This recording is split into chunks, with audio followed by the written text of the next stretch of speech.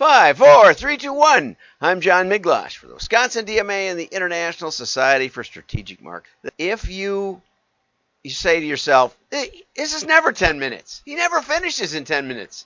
You know, I gave up trying. I don't really. But you can do what my daughter told me, and she goes on YouTube and she plays it at double speed. And I think even at LinkedIn, if you view it again, I think you can go at double speed. I know I tend to talk a little fast some days, but most days I got a lot of in there. And so, you know, you can pick up what I'm saying. And my audio, everybody says my audio is great, so it should work at double speed, and then it only takes you 10 minutes, even if it takes me 20 minutes to build it. So there you go. 200% value added. So it's still 10 minutes. Just do it right. And if you're out there, say hello. Okay, so let's get over to the news. Here we go with the news. Okay, we're going to have Amazon and Apple are urging a federal judge to dismiss charges that they dupe customers claiming they sell streaming videos by retaining the rights to revoke purchasers' access to the material. It's like, imagine you buy a car, right? And then, you know, a year goes by and it's running good and you think, this is a really good car. And all of a sudden the tow truck pulls it away and they tell you, well, you didn't do the software update that cost you $10,000 because you really didn't buy a car. You bought a computer licensing agreement that you're allowed to use this car as long as you keep paying us for the software that's embedded in it. And there's actually some court cases about whether a car company is now a software company, and if it is, that they can license you the use of it, even though you think you're buying it. What a world we live in. No one will own anything, and everyone will be happy. Anyway, I don't know where that case is going to go, but I thought it was funny. They are duping you. Yes, exactly right. They're exactly duping you, and I'm here to help. Turbulent paper market. Amid the turbulent paper market, LSC, one of the biggest printers, is buying one of the big paper companies. And, you know, we pitch mail every day, but not everybody knows that if you decide to do mail and you decide to do it in a fairly big way, you may be on the hook to find the paper. It's like, I'm a printer, but I'm not a paper maker, and there's this paper shortage. That's what happens when the economy heats up. It's a good test of the strength of the economy is whether or not you can find paper and how easy it is. And so in spite of everything that everybody thinks about, you know, mail being dead and printing being dead, we can't find enough paper. So it was funny because I heard Wayfair, when they talked about getting into a catalog, at Namoa, they were talking about how hard it was and how they had to lay everything out ahead of time and plan everything, and they had to plan 6 months out in advance, and they weren't used to doing that. They were used to throwing a product up there and hoping, you know, in a couple hours to see what happens. And especially, they said, we didn't know we had to buy the paper. Well, yeah, you might have to. It depends on how much you want, you know.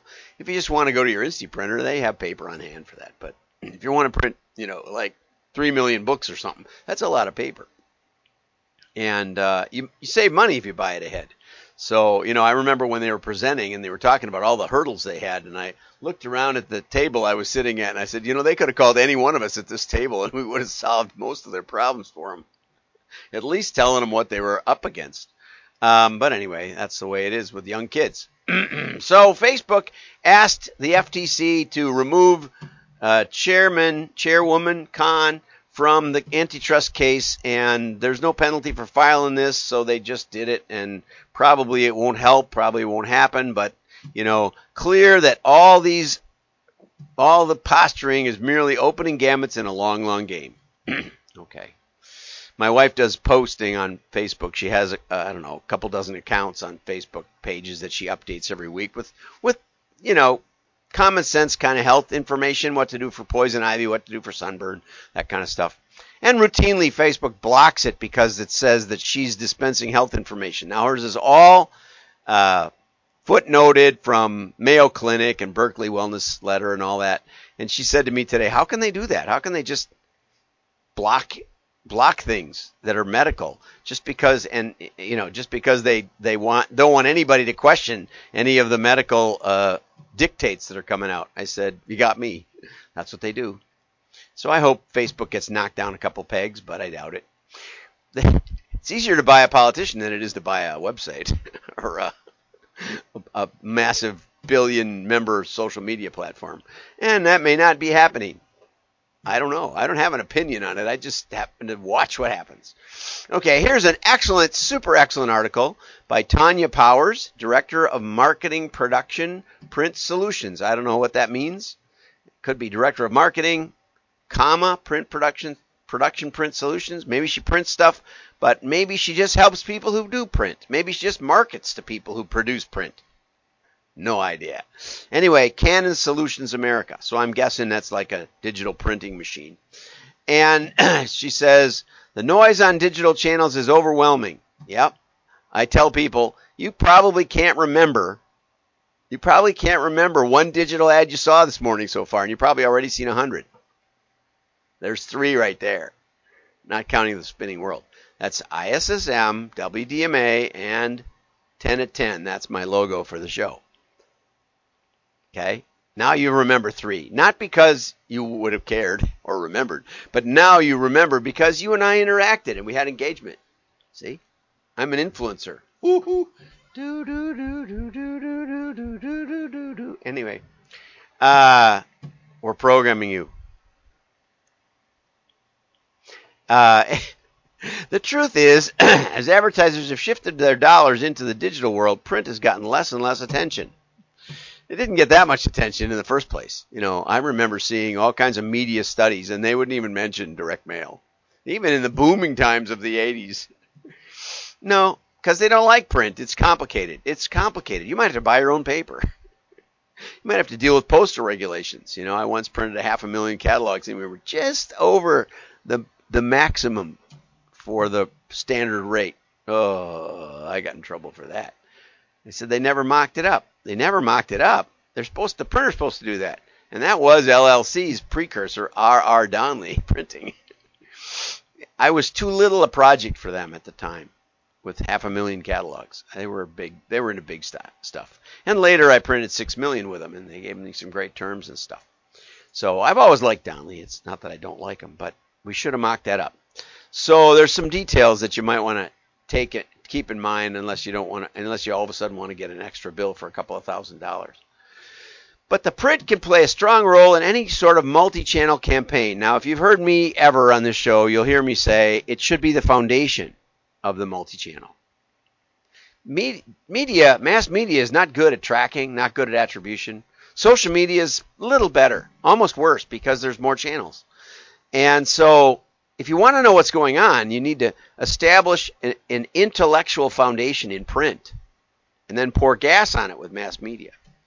And as I said yesterday on the show, and was quoted on Twitter, and that was kind of fun, and Ruth Stevens called it out. I said, the thing about mail is it doesn't throw itself away. All digital advertising vanishes. As soon as you ignore it, it's gone. Right? It may come back again. They're always coming back at you, but it's gone if you ignore it. And so we learned that ignoring it has a very high value. Whereas mail, on the other hand, one of my children got a parking ticket and ignored it. It came in the mail. He doesn't read his mail. Came in the mail, ignored it. Came in the mail, another one, he ignored it. He kept ignoring it. Eventually they suspended his license. Then he got pulled over and got a ticket for driving with a suspended license for a $20 ticket.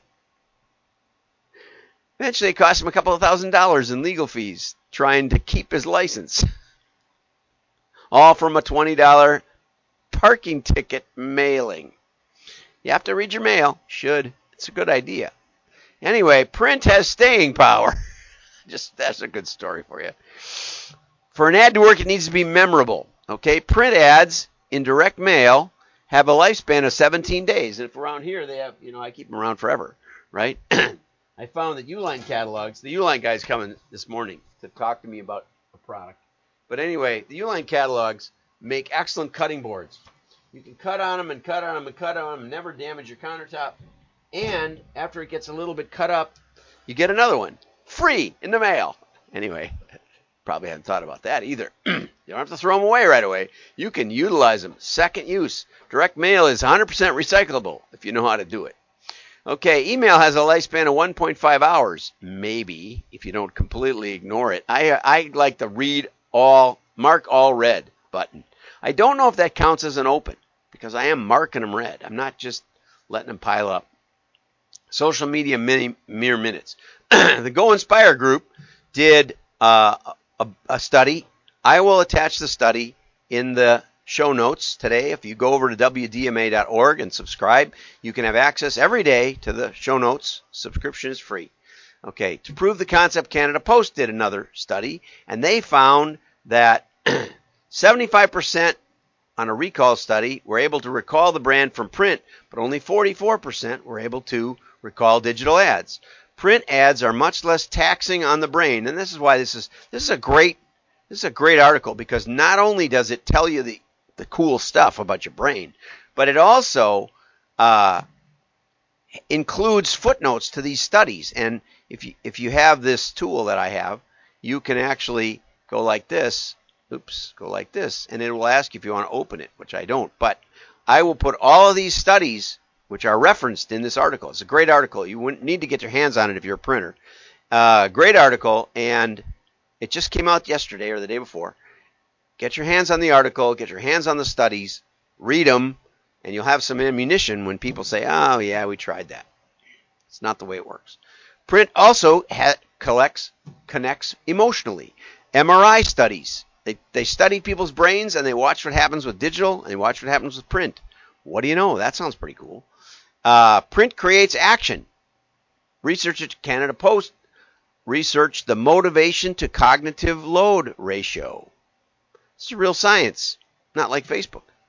Okay, eye tracking barometrics found that direct mail had a motivation to cognitive load of 1.31, while digital media just 0.087.